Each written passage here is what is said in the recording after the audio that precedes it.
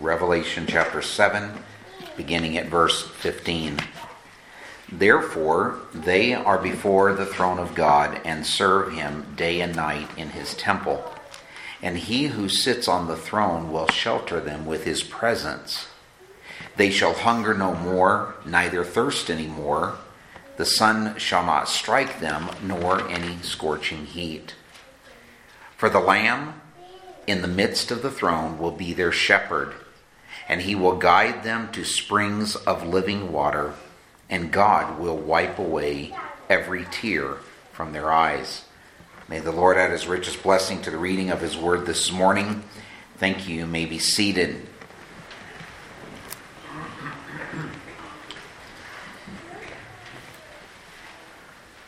In Revelation chapter 7, we have seen and heard praise, an anthem of praise that actually began in Revelation chapter 5. And then, of course, we had some of the judgments that began to fall, and we had the wrath of Satan, or the evil one, the world, that was being poured out upon mankind. And then we had, of course, in the fifth seal, we find the saints who are under the altar, the tribulation saints. And now we have come to chapter 7, and we have found right from the very beginning that God has chosen a people unto himself. But this sevenfold praise that we read this last week and we spoke about, I would like to just read this to you again from verse 12, saying, Amen. Blessing and glory and wisdom and thanksgiving and honor and power and might be to our God forever and ever. Amen. Rightly did Isaiah say that there is no God like our God. There are many gods that are found in the world. In fact, if you were to go to the country of India, anybody here ever been to India? Had the privilege of traveling there? They have over 8 million named gods in India alone. And not one of them can take a single Indian to heaven. Only the blood of the Lord Jesus Christ can accomplish this. So we had this sevenfold praise to the Almighty that has been lifted up, and its anthem rings throughout all of heaven. The prayers of the saints of all ages have now been fulfilled as we come to these last 3 verses. Throughout history, many are the prayers that have been wept, many unheard, but to the Good Shepherd. Much and mighty has been the comfort of the flock as believers have awaited the redemption of the body and soul. For over 2 years now here at YBC, we have lifted up our troubled brothers and sisters in the persecuted church around the world in prayer every week in our Wednesday prayer meeting as well as on Sundays. We pray for them, and we also pray for those who persecute them as we are commanded to do by Scripture. But we also seek to understand, because we also pray as was prayed throughout the Scriptures, O Lord, or O Yahweh, O self-existent one, O one who exists above and beyond all peoples, how long? Now I want you to understand that there's nothing wrong with us coming before God and seeking to understand why he does what he does. Of course, we cannot know what God does, but I can tell you that there's nothing wrong with us going to him and asking him, Lord, why is this allowed to happen? And if we begin to understand the sovereignty of God more and more on a daily basis, we will understand, hopefully as you will see by the end of this message, that God does all things to all people at all times for one purpose, and that is namely to bring honor and glory to himself. That's the purpose that God has for everything. So we don't go to God to question him, to ask him why, as though we are demanding an answer from the Almighty, but we do go to him because we seek to understand. It's been 2,000 years of Earth's history, or church history, I should say, and during that 2,000 years of church history, there are tens of thousands of people who have crossed the line from life into death simply because of the testimony that they held for the name of Jesus Christ. And we keep asking, Lord, how long? Do you remember? Some of you are old enough to remember when when they actually had, it was live on air, and I think there were some stations that actually got caught out by it, when the Christians who were on the beach in Egypt were actually executed in front of the world live. Does anybody else remember that event happening? A few of you did. Now, it's not up to me to determine whether they were true believers in the Lord Jesus Christ or not. But I can say that if they do, or if they were faithful to God and His Word, if they did at some point place their faith in the Lord Jesus Christ, the moment they took their last breath here, they stood forever in the presence of the Lord Jesus Christ. That is the same reward that every one of us have if you're a true believer here this morning. Now, I don't mean by a true believer that you go to church, or that you come here, or that you go to another church, or that you give in the offering. In fact, if you're not a believer, we would rather you not give in the offering.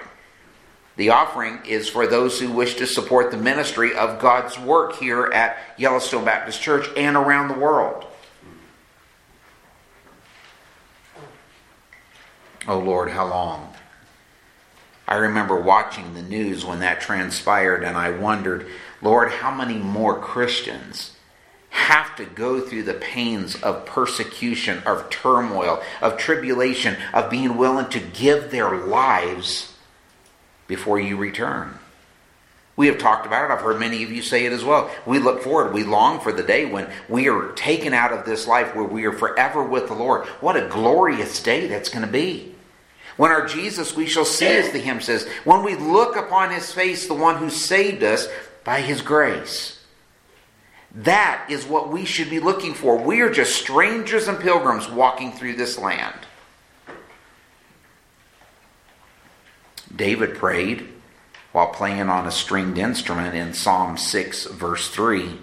My soul also is greatly troubled, but you, O Lord. And there's a pause, and he asks, how long?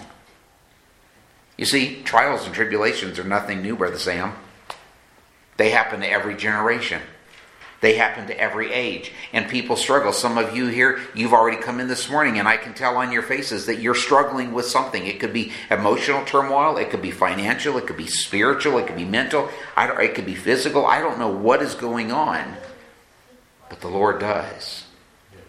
And the reason that we go through all of these troubles, one of my daughters was asking me this last week, well, why did these things happen? And I said, ultimately because of sin in the world. One day, even this world, Romans chapter 8 makes it very clear that even creation itself longs to be released.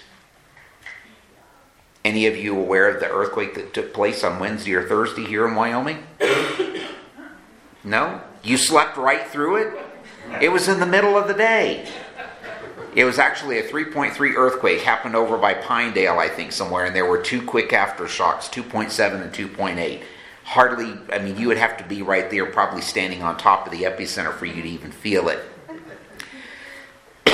But the world itself groans because one day there will be a new heaven and a new earth. And the reason these things take place is because sin has inhabited the world. That's why we have thorns on roses. It's why we have weeds. It's why we have sickness. It's why we get up in the morning and we look in the mirror and we see more gray hair or we see more wrinkles. Even before David. Listen to what Moses said. In Psalm 90, verse 13, the only psalm that is attributed to Moses, return, O Lord, O Yahweh, how long? And then he concludes, have pity on your servants. An unknown psalmist said in Psalm 94, verse 3, O Lord, O Yahweh, how long shall the wicked exult? If you have never read through the Psalms, I would encourage you to do so. There are some Psalms that we can even take great comfort in, even in the ones that we were talking about this a couple of weeks ago, the imprecatory Psalms. Now, some of you may not be aware of what that word is, but the imprecatory Psalms are the Psalms whereby the psalmist David or whoever was writing, the sons of Korah, the sons of Asaph, they are writing and they are saying, Lord, prepare your bow, strike the mighty down with your bow and arrow. That kind of stuff. Now, I think that it's important that when we go to God that we recognize that we are not the ultimate judge. That belongs to God alone. Only God can bring revenge. Only God brings vengeance to the world. Only God, as he says here, and again in Psalm 94:3, how long shall the wicked exult? Do you remember what the psalmist said in Psalm 2? Look over at Psalm 2 with me.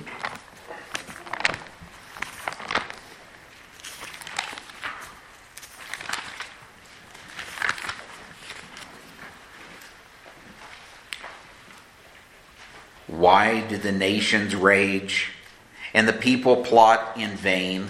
The kings of the earth set themselves and the rulers take counsel together against the Lord and against his anointed, saying, let us burst their bonds apart and cast away their cords from us. He who sits in the heavens laughs. The Lord holds them, in derision. In a recent message, we looked at Revelation chapter 6, verses 9 through 10, and we heard the multitudes of our persecuted Christian family.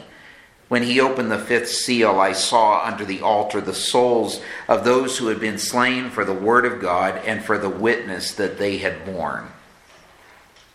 And they cried with a loud voice, O sovereign Lord, holy and true, how long before you will judge and avenge our blood on those who dwell on the earth?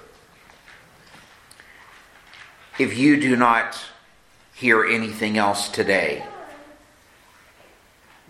or maybe you're not paying close attention to the message, I want you to understand something this morning. There is coming a time when the sheep will be separated from the goats. There will not be any doubt whatsoever, like there may be when we come to church and we wonder, is so-and-so actually a true believer? Is there anything in their life that reflects the Lord Jesus Christ? When we stand before God, God knows his sheep. He knows those who belong to him. And I think it's important that you and I understand, number one, if you and I are a true believer and we are looking on at that great white throne judgment and we are seeing those family members, our colleagues, our neighbors, our moms, our dads, our grandparents, our grandchildren, our children, who will be thrown forever away from God and from his holiness and from the perfection of heaven, and they are cast into the lake of fire. We who are believers will see and know finally and for all of eternity that God is just, that God is right, that God is holy, and that God is perfect in all of his dealings. That's hard for us to understand as believers in the Lord Jesus Christ. But it would not remain heaven for 1 second into eternity if God allowed any unconfessed, unrepentant, unpaid for sin to enter into heaven. It would no longer be heaven.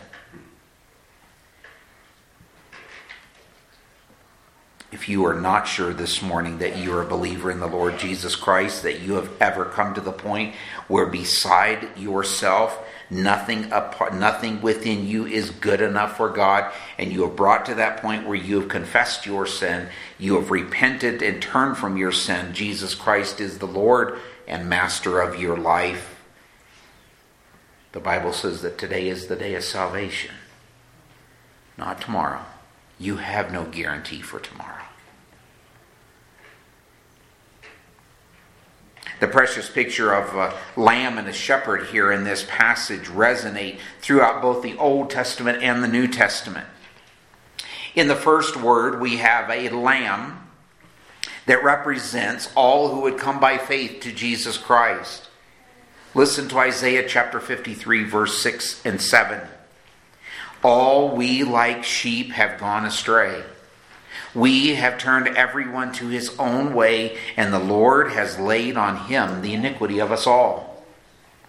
He was oppressed, and he was afflicted, yet he opened not his mouth. Like a lamb that is led to the slaughter, and like a sheep that before its shearers is silent, so he opened not his mouth. But we also hear the word lamb, and it refers to the Lord Jesus Christ. Listen to this commentary. Quote, although the world is rocking and reeling, and by the way, this was written over 130 years ago. Although the world is rocking and reeling and its very foundations are crumbling at the center of the universe, God's eternal throne is still as solid and secure as ever.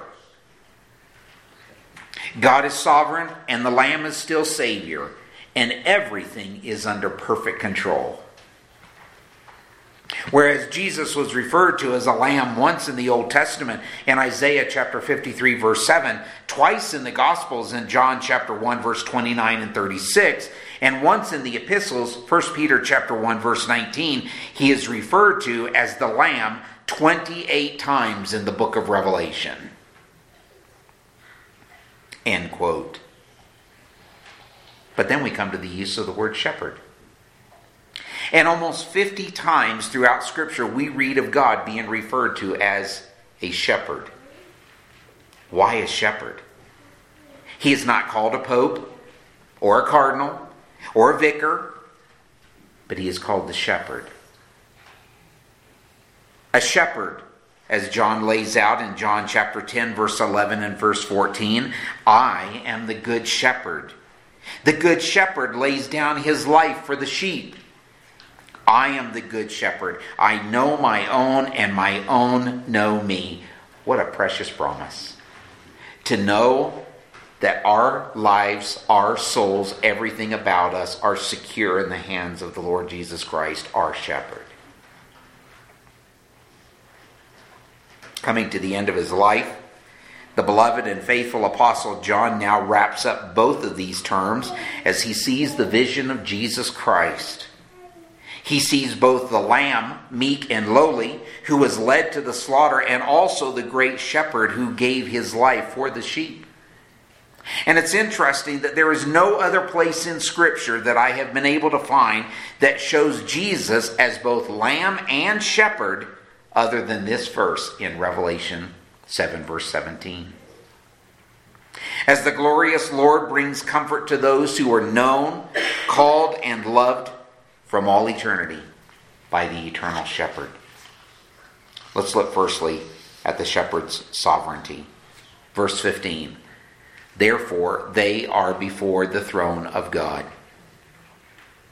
Before the throne of God. We have sung that hymn before. In Christ alone. Before the throne of God, I have a perfect plea.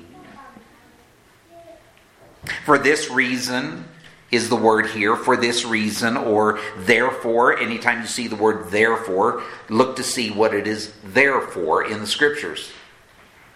And the reason that this is here today is because, why are they before the throne? These saints who are gathered here, because they have been granted the right to do so, as their robes have been made white in the blood of the Lamb. There is no other reason why you and I will be allowed access into heaven if you think you can get in apart from the blood of Jesus Christ, granting you the robes of his righteousness. Throughout Scripture we find that God is sovereign in all things and with all people, and for whatever purpose he wishes to fully accomplish, as we mentioned earlier, namely to bring honor and glory for himself. And it is here in this beautiful picture that we see the Lamb receiving the reward that is due to him alone. God shares and will share his glory with nobody. He takes it for himself. And rightfully so, because it only belongs to him. Listen to Ephesians chapter 1, verse 18. Having the eyes of your hearts enlightened, that you may know what is the hope to which he has called you, what are the riches of his glory inheritance in the saints. Paul talks about this to the church at Thessalonica. He says, for what is our hope? What is our glory? It is you. There is nothing that we have in this life that we can take with us. But when we are sharing the gospel of the Lord Jesus Christ, when we are telling you repeatedly the good news, when you're sharing that with others, when you are living a life that is pleasing to Him, the Lamb will one day receive all the glory that is due His name. We are His inheritance. The shepherd's sovereignty is often misunderstood, or we like to try to bring it down to human terms. What does this mean by sovereign? Does it mean that I'm free to do this or I'm free to do that, and then God can do this as long as I allow Him to do this? No. That is not sovereignty. God does what He wills. Daniel chapter 4. Even King Nebuchadnezzar understood that. Secondly, we find not only the shepherd's sovereignty, but we find the shepherd's servants. The servant is not above his or her master. And through all of history, we read of people who God called to worship and to serve Him. Hebrews 11 is a great reminder of those who have come and those who have gone. And then Hebrews chapter 12 verse 1 continues, seeing then that we are surrounded by so great a cloud of witnesses, those who have gone before us. Maybe you have heard this illustration of two Moravian missionaries many years ago in the 1700s, early 1700s. And according to the story, as it was told, there were two men. One was about 35, the other was about 37, and both surrendered their lives to go to be a missionary to the Caribbean, or to the West Indies as they were known. They were told that they would never be able to go unless they went as slaves. And so both of these men, not having any family, said, we will surrender our lives, even if it means selling ourselves into perpetual slavery in this life, in order that we may go to declare the gospel to the heathen. That's a pretty powerful statement. The missionary zeal that they had, and the missionary zeal that these two individuals, known now but to God for over 300 years now, has revealed the story that as they stood on the ship, they didn't end up going as slaves because nobody would buy a white man. So they plied their trade and went down there, and it was the last time they were seen in their home. But as they stood on the ship, as it departed from the wharf, headed for the unknown, and believing what they believed would be the last time that they would ever look on the faces of their loved ones, they raised their fists to heaven and cried, "May the Lamb that was slain receive the reward of His suffering." You see, this is it. They were deeply in love with Jesus Christ. They were deeply in love with the slain Lamb. They cherished the love that He showed on the cross, thunderously affirmed His infinite worth, and passionately desired that He would have what He deserved, the reward of His suffering. There's a reason why we mention these countries. There's a reason why most of us will never have an opportunity to be able to visit these countries. But there are people that will be in heaven from every tribe and tongue and people and nation. We have a responsibility to pray for these nations. We have a responsibility, if we are able to go, to share the gospel. Why? It's not so that we get a pat on the back. It's because the Lamb alone deserves His reward. Before the throne. The word here means in that place which is before, and implies that towards which another turns his eyes. In that day we will say as those faithful servants did in Luke chapter 17 and verse 10. So you also, when you have done all that you were commanded, will say, we are unworthy servants. We have only done what was our duty. Do you remember the account?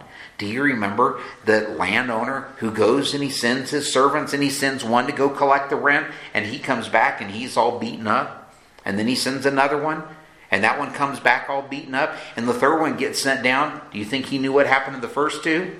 Sure did. Third guy comes back in a body bag. This ain't such a great deal. So the next morning he gets up and he says, I still have to collect the rent. I still have to get what is due to me, what is owed me, to the honor that is due my name. And the landlord turns and he says, I want you to go to the next servant.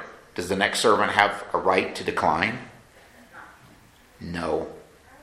The next servant goes knowing whether by life or by death he belongs to the master.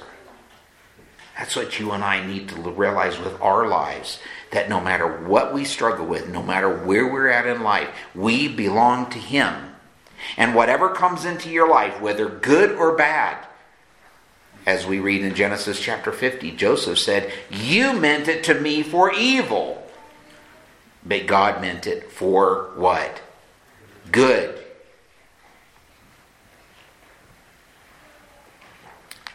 Before the throne, these saints serve him forever. To serve means to render or to give religious service or homage, to worship. Brother Diego, we have talked about this a number of times. It never ceases to amaze me how we can call ourselves Christians and yet struggle to want to give worship and homage and religious service to the one who gave his life for us. And yet we struggle. I recognize that we struggle with things in our life. I recognize that things don't go the way that we always want them to. But I think part of the problem is we end up taking our eyes off the cross, we take our eyes off the eternal Lamb, and we find ourselves looking at what the world has to offer. And what the world has to offer is nothing but trinkets. It's fake gold. These saints not only serve him forever, this is us, those who are true believers. We will not only serve him forever, but we will serve in his temple. And here we find the saints serving our Lord in the holiest of places. This is the temple of the New Jerusalem, and a place where no sin may abide. I was reading this morning, and my reading as I'm going through the scriptures again, and I'm in the Old Testament, I'm in the book of Numbers, and it gave a long list of all the do's and the don'ts and the things that the priest could do and couldn't do every week when he would go, or once a year, and all of these things. And if he didn't do them right, he would die. And then my New Testament reading finds me in the book of Hebrews. A much better has come. The Lord Jesus Christ has come, and we serve him because we are covered by a blood that will no longer ever die. We don't have to worry about the blood of bulls and of goats. We don't have to worry about giving an offering, because Christ, the eternal Son of God, gave himself as that offering so that we would never have to kill another animal.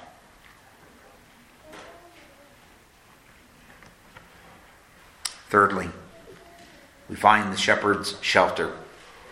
He who sits on the throne will shelter them with his presence. They shall hunger no more, neither thirst any more. The sun shall not strike them, nor any scorching heat. And here we find, thirdly, the shepherd's shelter. Years ago, my dad was stationed in Iceland, and we were there for 3 years. He had an accompanied tour. And it's interesting because there are many events that took place in Iceland that I can remember just like they were yesterday or maybe a week ago. And I was only 4 or 5 maybe when we moved there. But I can remember one time my mom and dad had made the comment that we were going to go on a picnic. And so the day came, and like many days in Iceland, it was dreary. The temperature probably wasn't above about 40 degrees. Those of you from Alaska, you will know probably what that is like. And so one of Mom and Dad's kids, I won't tell you it was me, but I complained and complained and complained. And finally Dad said, okay, we're going on a picnic. So Mom made some sandwiches. They made a thermos with some hot tea in it. And we took off down the road in our whatever it was, VW, it was a VW station wagon, the old bubble style station wagon car. And we drove and drove and drove, and the rain just got harder and harder and harder. And the wind blew and blew and blew, and it got worse. It was a lot like Wyoming. The sun never came out. And so Mom and Dad are talking back and forth, and I remember overhearing them and them saying, well, maybe we should just go back home. But you said... And so we stopped. And there was a little bit of a break in the weather. And I can remember that we were sitting there. We've got pictures of this event. I should have actually put one of them up here. But I can remember my dad going, and we stopped where there were many sheep in Iceland.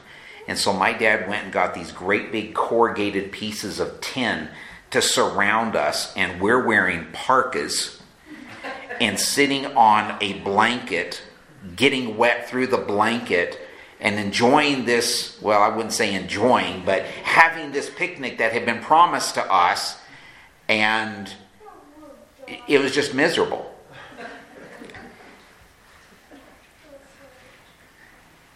Every time I think of the shepherd, and I think of the shelter that he provides, there are times that we find ourselves sitting on the ground getting wet. There are times that we find ourselves wondering where maybe our next meal might come from, or where the provisions for whatever it is that we need in our life. But I can assure you that he has already provided. He already knows what you need. He already knows, and despite the fact that we don't like the circumstances, God always comes through on his word and on his promises to us. The word here with his presence simply means that he will spread his tabernacle or his tent over them so that they may dwell in safety and security under its protection and cover. Just like we sat there on that day, and these pieces of tin are not even keeping the wind and the rain off of us. My dad sought to protect us from the wind as much as he possibly could. And just like there are times when that wind is going to come through and you can't stop it, you and I are going to be, we heard about this in James this morning, we are going to be beaten down by the winds of life. The question we have to ask ourselves is, are we willing to trust that he knows what is best? You see, John goes on and he tells them there's going to be no more hunger, no more thirst. Do you remember what Jesus said to the woman at the well in John chapter 4? Whoever drinks of the water that I will give him will never be thirsty again. The water that I will give him will become in him a spring of water welling up to eternal life. And this woman says, give it to me. You see, she wanted an easy route out to begin with. And then Jesus says, well, why don't you go call your husband? And now he begins to get to the root of the problem. And she says, well, I don't have a husband. And Jesus says and reveals himself to her, yes, you're right, you don't have a husband. In fact, you've had 5 already, and the man you're living with is not your husband. What does she do? Picks up her skirt, runs back into town, and she says to the people in the town, come hear a man who told me everything that I have ever done. Now, we can chalk it up to John not repeating every single thing that he heard that particular day. But the reality is, I don't believe that Jesus actually gave her a catalog of all 20, 30, 40 years of her life. I believe what happened was that when she came under the presence of the Lord Jesus Christ and he revealed to her her need, she realized how far she was from him.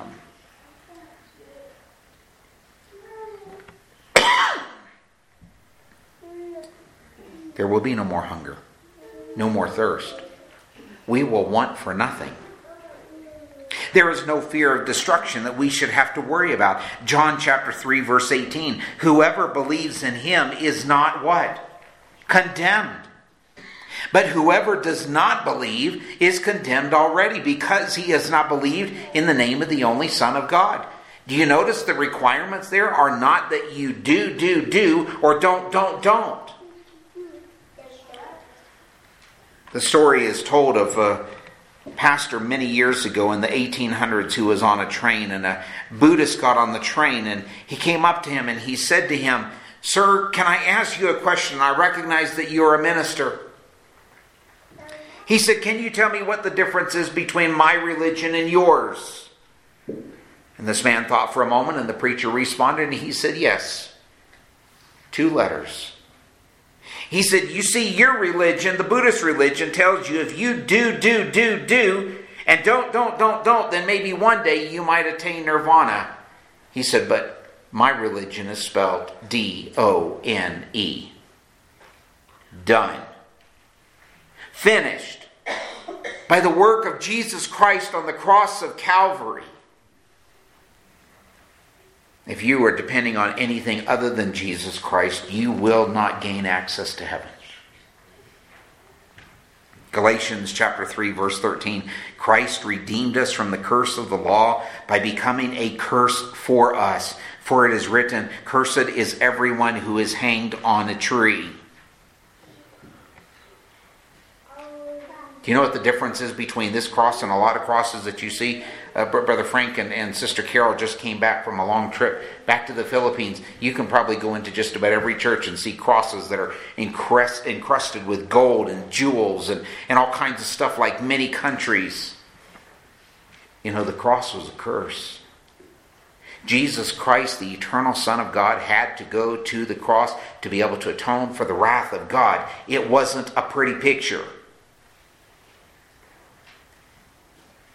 And he did this for you and I.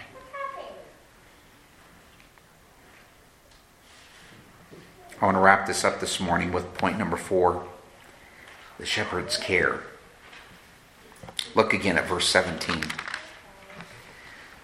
"For the Lamb is in the midst of the throne," or "for the Lamb in the midst of the throne will be their shepherd, and he will guide them to springs of living water, and God will wipe away every tear from their eyes."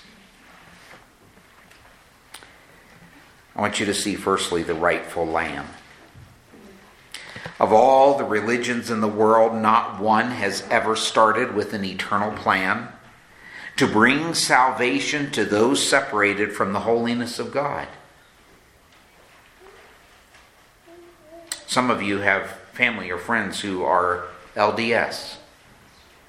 The LDS claim, and we do not hate those who practice that religion any more than we hate anybody who practices any other religion. But we are required by the scriptures to tell you the truth. And their claim that a man became or can become a god, or that you can become a god, is false. No little god ever became man, and no man ever became God. No man-made religion has ever made it possible to be considered holy by being clothed with the righteousness of another one who stood in your place. And no other religion ever saw God become man in order to stand condemned for that sinful man. You see, it would behoove us every time we see a cross. If you see it on a worker, you're out somewhere and you see the cross, ask yourself and then ask God to give you the courage to say, do you understand what that cross means? Do you understand why that cross is so important to me?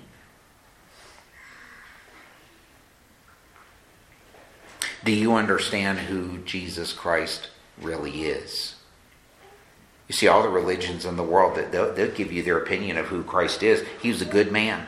He was a prophet. He was this, he was that. No, we need to understand that salvation does not come and cannot come if you and I do not understand that Jesus Christ is God.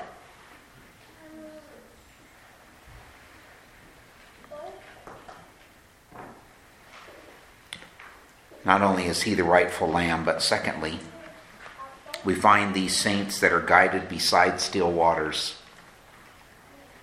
And I believe here, John is given a picture of how, just a little glimpse of how glorious heaven will be. The words used here mean to be a guide and to lead on one's way, and there will never be a time when his flock will not be in the presence of the shepherd lamb, the eternal lamb.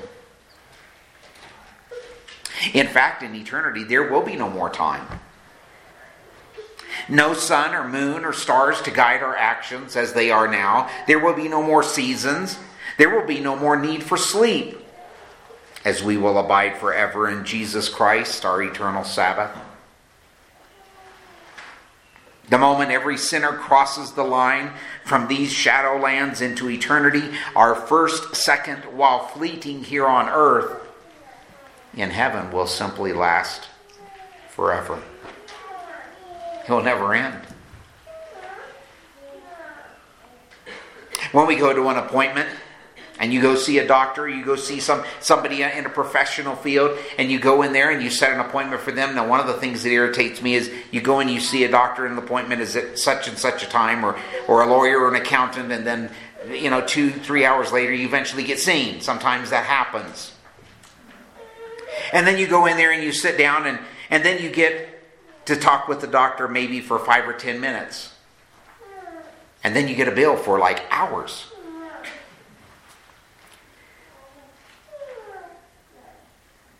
When we stand before God, time will completely cease and we will only see the presence of Jesus. We will enjoy Him forever. What is the first question of the Catechism? What is the chief end of man? The chief end of man is to glorify God and to enjoy Him forever. 1 Corinthians chapter 10, verse 31. Whether therefore you eat or drink or whatsoever you do, do all to the glory of God. Whom have I, Psalm 73, the psalmist wrote, whom have I in heaven but thee? And there is none upon earth that I desire beside thee. We can't go through a single day without desiring food or companionship or whatever it may be that we desire in our life. Can you imagine how wonderful it will be to cross the great divide, to stand before God and only desire Him? That's amazing.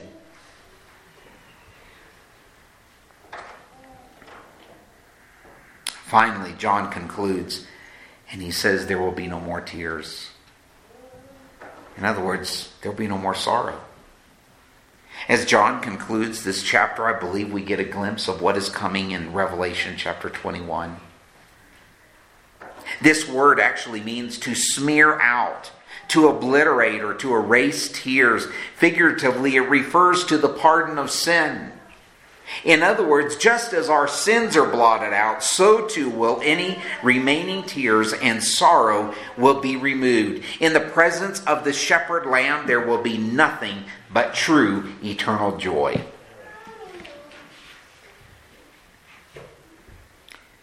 Philippians chapter 4, verse 4 says, rejoice in the Lord always. And again, I say rejoice. There will come a day when that rejoicing will be forever.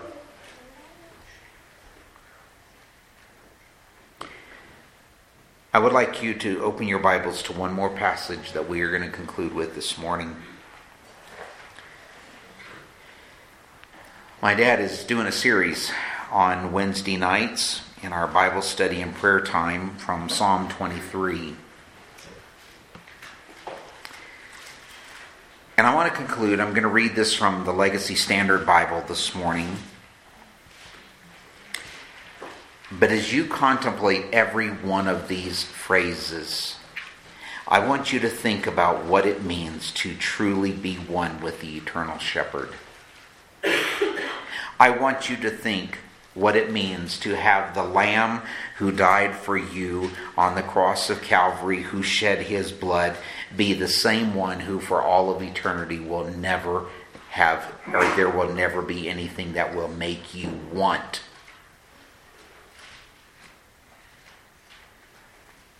One day the words in Psalm 23 written by the sweet songwriter of Israel will find their full and final fulfillment. And I want you to heed these words this morning. A psalm of David. Yahweh is my shepherd. He is my eternal shepherd. I shall not want. He makes me lie down in green pastures, and he leads me beside still waters. He restores my soul. He guides me in the paths of righteousness for his name's sake.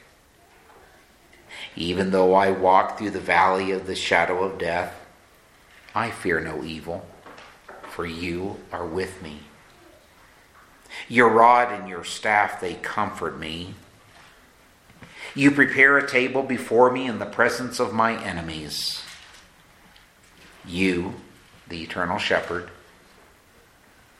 you have anointed my head with oil, and my cup overflows. As we sang in the hymn right before the message, surely goodness and mercy, surely goodness and loving kindness will pursue me all the days of my life, and I and all of God's children will dwell in the house of Yahweh forever. You know what's amazing to me? The Yahweh, the great I am, the one who is self-existent, the one who doesn't need us to be God, the one who doesn't need anything, the one who doesn't need the angels, he doesn't need creation, he doesn't need the earth, he doesn't need any of the minerals that are here, he doesn't need the cattle on 1,000 hills, and he doesn't need the hills or the gold that is in them. That he, God, would come down to this earth, would humble himself, take on the form of a man, to be the perfect lamb, the perfect sacrifice, knowing full well what this world, what you and I, what our sins would do to him, and yet still promise, Brother Mike, to his disciples, one day I'm coming back again for you. I mean, you talk about a rowdy bunch of guys. I mean, the disciples weren't the best guys in the block. Look at what Peter did. Look what all those disciples did. And yet Jesus says, if I go not away, I won't come again. But I'm not going to leave you by yourself. I'm going to send the third person of the Trinity. I'm going to send God the Holy Spirit to be your comforter as a down payment for what is coming. We talk about the wonders of heaven. We can't begin to understand how wonderful heaven truly is going to be.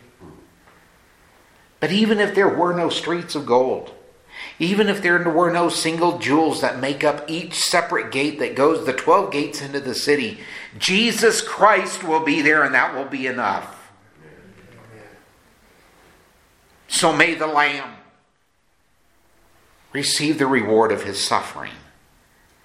And one day you and I will have the privilege of standing there, bowing before the throne, and for all of eternity, we will sing, worthy is the Lamb that was slain. Let's pray.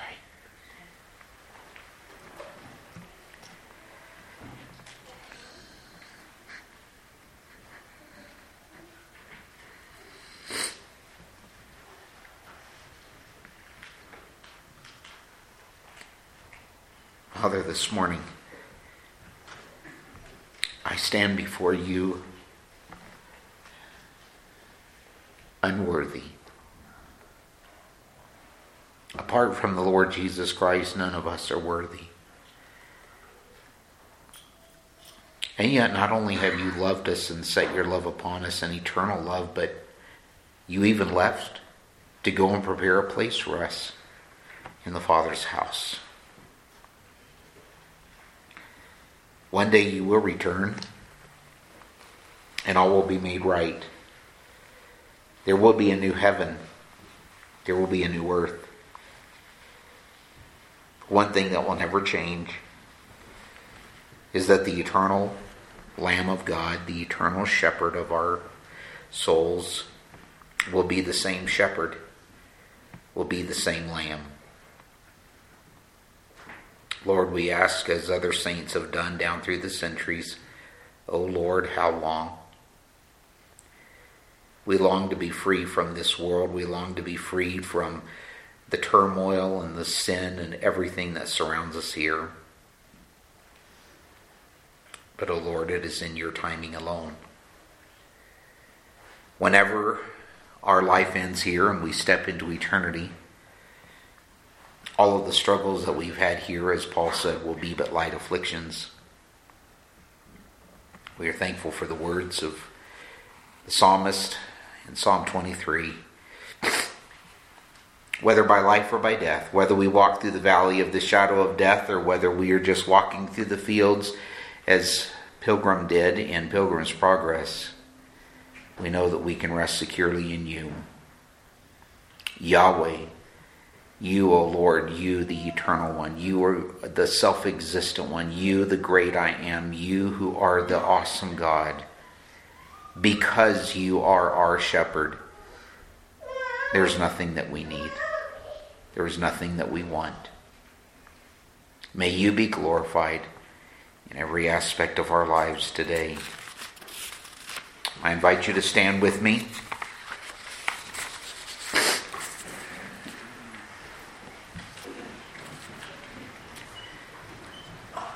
Again, as has been shared, if you have any questions of a spiritual nature, you're welcome to come and talk to us.